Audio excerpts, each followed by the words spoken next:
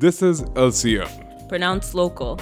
or Living a Creative Life. I'm Rawat Majdi. And I'm Mohammed Sarul. We're creatives talking to creatives about what it means to be a creative.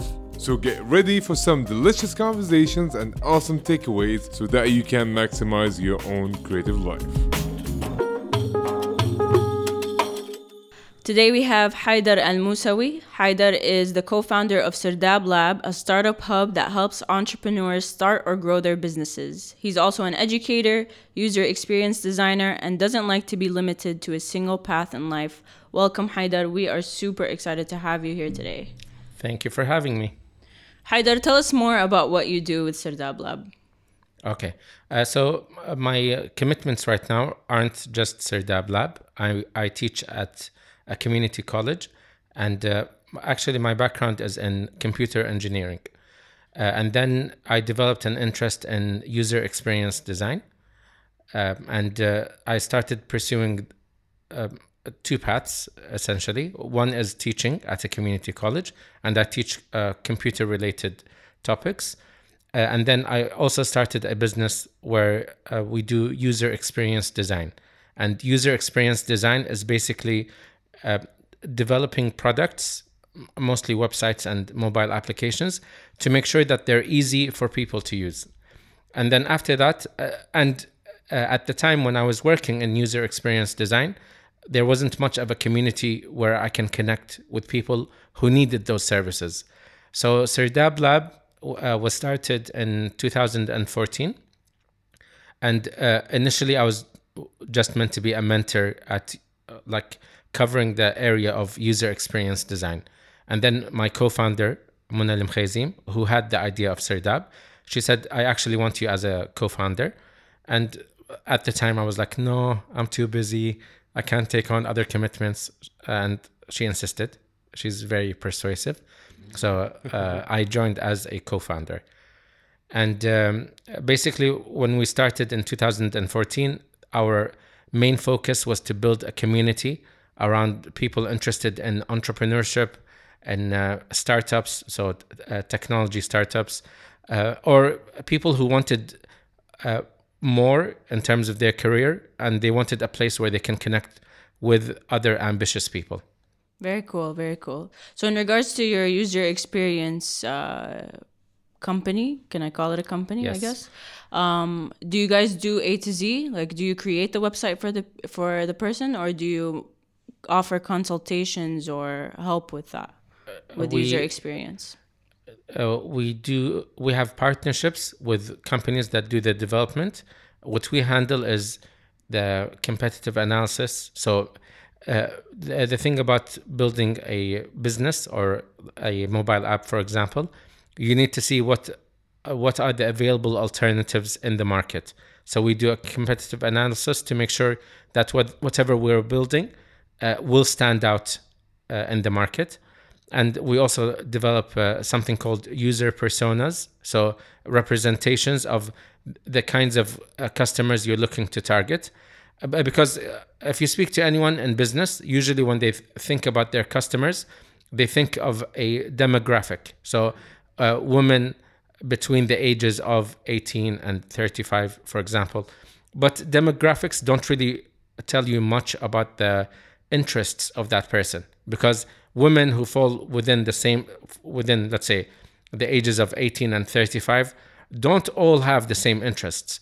So what we focus on is something called psychographics. So in terms of their way of thinking, their interests, and we represent different customers as personas.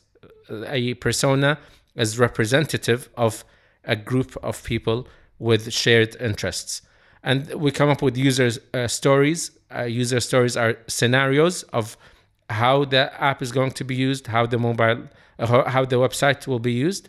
And then from that, we flesh out a design that hopefully captures user interests.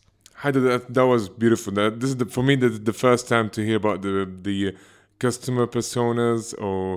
But I'm curious. Do you think that we can apply for the same concept somewhere else other than the apps and business studying? Okay, so user personas or customer personas aren't limited to websites and mobile applications. It's applicable to any aspect of business, and you can even apply it beyond business. So, for example, if you're an educator, you can have different personas for the different types of students that you get to meet. Some students are only interested in the grades.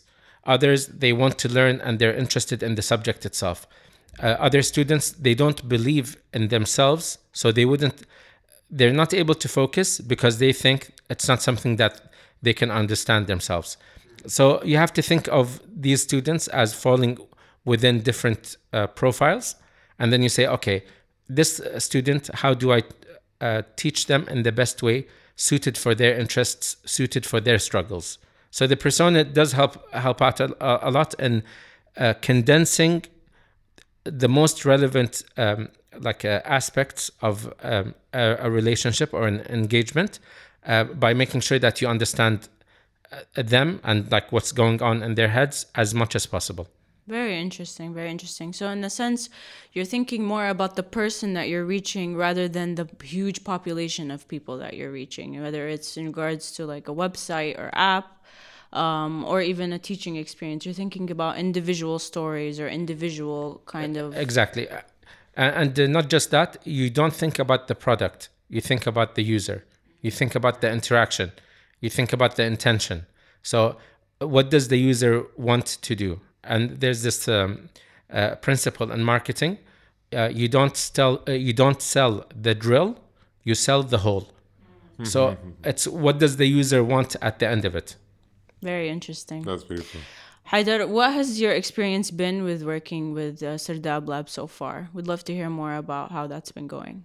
Okay.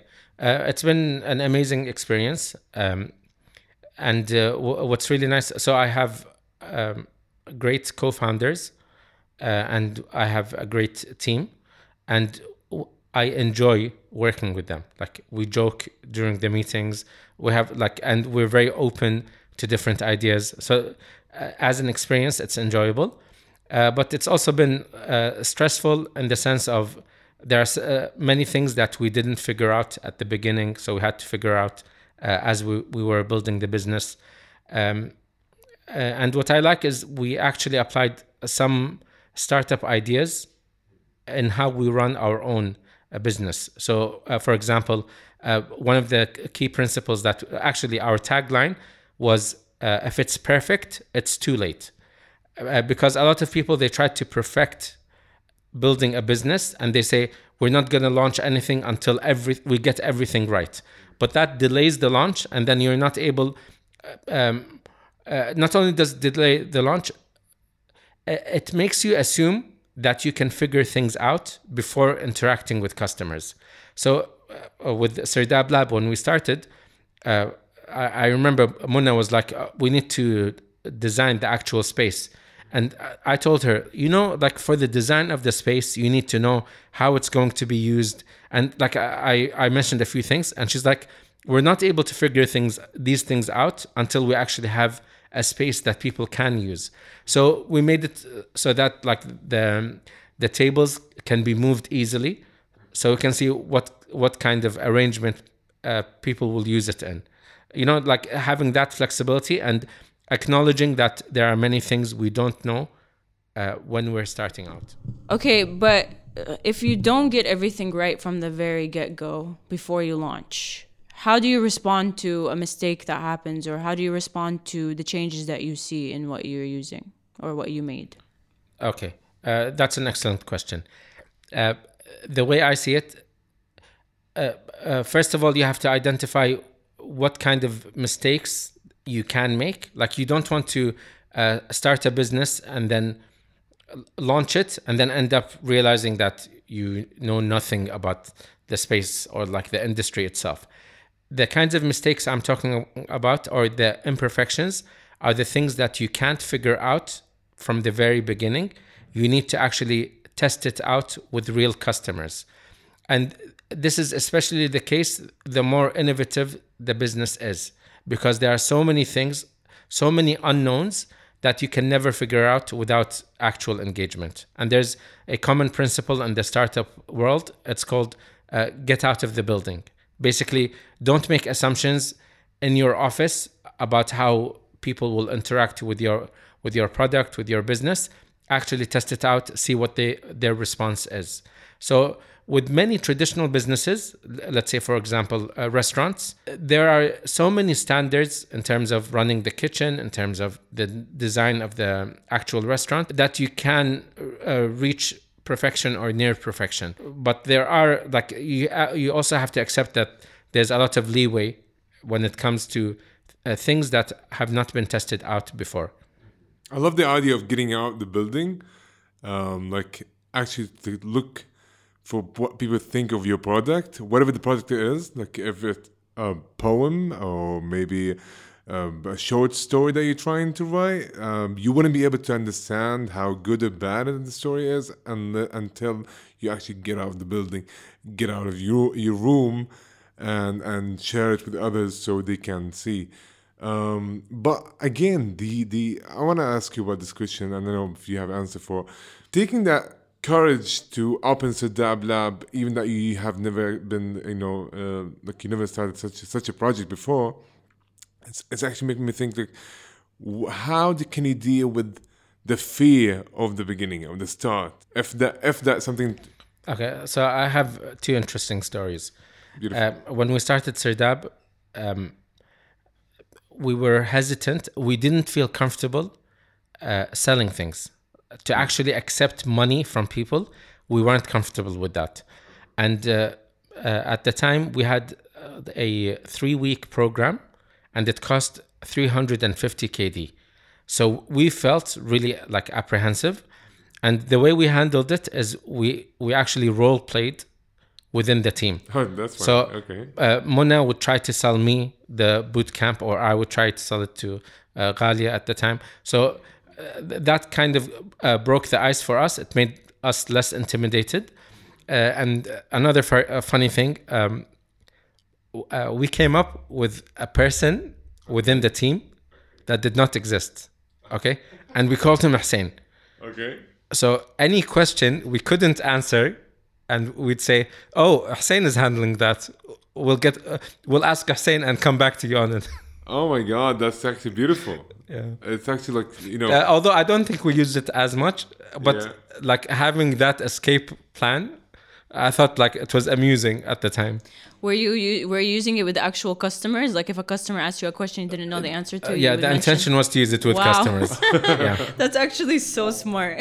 You know what? I remember like I read something like about transferring responsibility is actually one of the techniques that you can release the anxiety or fear of something. Like, for example, I want to do this, but I don't know if I'm gonna fail. But if it fails, maybe I can just blame it on something else. It's okay. I'm not trying to No, use it in a. But it would No, I definitely agree with you. And sometimes, you can play mental tricks with yourself. And actually, going back to the idea of personas, you can use personas by yourself for yourself. So you can say, me as a scientist, me as a business owner, me as a creative. So you use these different personas, and then you try to live up to a certain, like a certain representation of, or a role that you want to fulfill. Or even like when it comes down to working on something specific, let's say you have the next 3 hours, you want to make use of them as an artist. And then you say to yourself, okay, me as an artist, what do I look like? Okay. So what was the question again? It was related to... Transferring responsibility. Yes, transferring Yeah, responsibility. So you can play these mental tricks with yourself and say, if this doesn't work out, I'm going to blame this rubber ducky that's on my desk. Exactly, It's yeah. fine. Like sometimes you need to navigate mental space in creative ways. Yeah, definitely. I think part of being creative or part of launching or part of selling is trying to figure out how to mentally, process the whole thing, because it's not an easy thing to do. It's not an easy thing to share your work. And I'm talking about in the sense of creatives. It's not an easy thing to like even get out of the building and talk to people. Hey, I made this thing. Look at it. Like, tell me how you feel about it. Tell me how you would use it. It's not easy. And big part of taking care of all of that is taking care of yourself and figuring out what mental space can you get into so that you can do it properly, because it's very nerve-wracking, definitely. Yeah. I would also recommend something I personally found useful is Stoic philosophy. And one of the reasons why I found it beneficial is that it allows you to disconnect between how you see yourself and how others see you, or the reality of where you are right now. So sometimes you acknowledge to yourself, I'm trying to learn how to start a business now, let's say. But when you think about other people, you think, okay, they might see me as a failure. They might think that I'm incompetent, whatever like impressions they may have. And then you project those impressions on your own experiences. But what like Stoic philosophy is about acknowledging that perceptions are just perceptions. They're like opinions in people's heads. You don't need to invest a lot of time and effort changing opinions in people's heads. So that disconnect, I think, is really important. Something that I've been thinking about lately, and something that I keep in mind when I share my work, is that even if someone really didn't like what I made, I'm never going to know. Like, most likely, I'm never going to know. Even if they hate it, it's going to stay in their head. Maybe they'll talk about it with their friends. Maybe they'll say, oh, Rawat's work sucks. But in the end, I'm never going to know, and that's not going to change my life. True, Rawa. That's actually interesting that you shouldn't care much of what people think. But at the same time, I do believe that if there's a way for us to improve, is actually by acknowledging our mistakes, acknowledging what actually we have done wrong. I would like to add to this. Please do. So it's not about not caring what other people think. Mm-hmm. It's about accepting that what they think is just that. It's their thoughts. So it's not a representation of reality. And it doesn't mean it's always going to be this way. Because one of the issues that I think everyone struggles with is developing a self-image based on other people's perceptions or based on past experiences. So a self-image is like a snapshot, like somebody took a picture of you and told you, this is what you're going to be for the rest of your life. But a picture is not representative of who we are and who we can become. Okay? So it's not, again, not dismissing other people's opinions. It's just treating them as opinions. That's beautiful. As if you're trying to disconnect. Yes. And sorry, I would also add two other things. You can't please everyone. So no matter what you do, you have to keep in mind there's a tribe, there's a group that will connect with your work.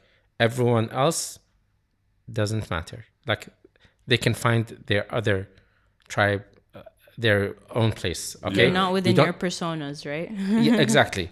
And one of the things we teach, especially in the startup bootcamp, is that people should be able to self-filter, even with the mobile applications or websites. Make it as clear as possible, as early as possible, what the app or website does, so people who aren't interested can leave. Okay? And this is the greatest respect you can show people who are not being targeted by your product. Don't waste their time for them to try to figure out whether this is for them or not. Okay? Allow them to self-filter. And I would also add, this applies especially to creatives or writers. You can't really gauge the impact your work has or will have, because people in general suck at sharing or expressing their gratitude or expressing their appreciation. Okay? And I wrote an article about how people suck at expressing their gratitude or their appreciation, because and your work has more impact than you think. Okay, I wrote the article. A few months after that, people were still quoting that specific article, even though I didn't when I posted it. maybe 2 people commented, and then after that, people were referencing it in their own articles, which goes to show if you just like think of the likes and the comments and the responses there and then, you're not capturing the entire impact of your work.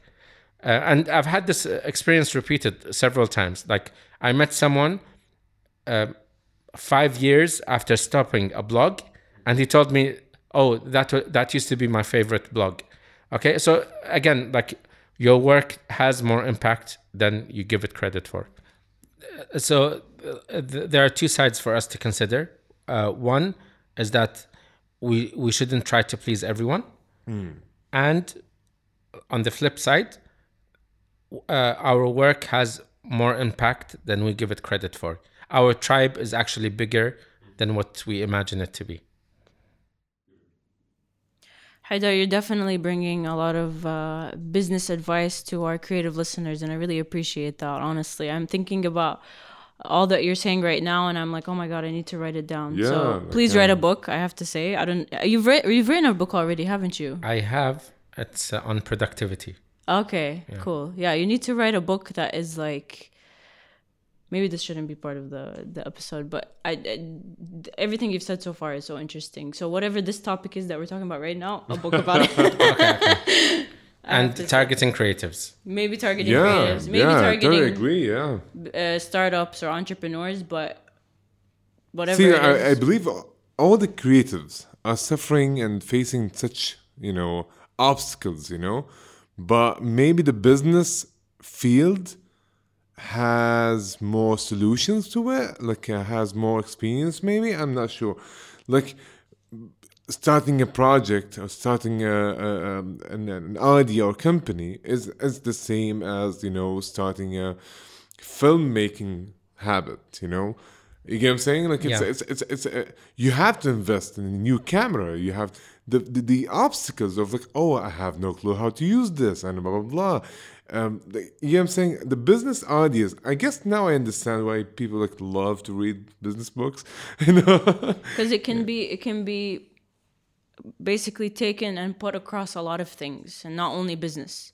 And so I think I definitely agree with you. Creatives have this issue where they get the creativity, they can do the art, they can write the poem, they can write the short story, they can make whatever it is, but then when it comes to actually publishing or putting their stuff out there, they can do that too, but then afterwards it's like, what am I doing? They don't have the business side of things. And so it's really interesting to hear from you kind of how to publish, how to learn from your mistakes, how to work through your audience or to speak to your audience in a way that's like, okay, I'm talking to you, specifically you, instead of everyone in the world.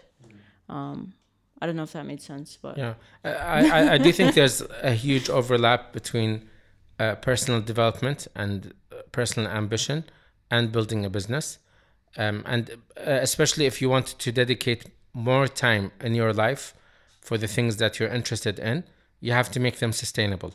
So how are you able to make money, for example, out of the thing that you love doing, in order for you to spend more time doing it? So Patreon, for example, is a platform that allows creatives to monetize their work and their ambition.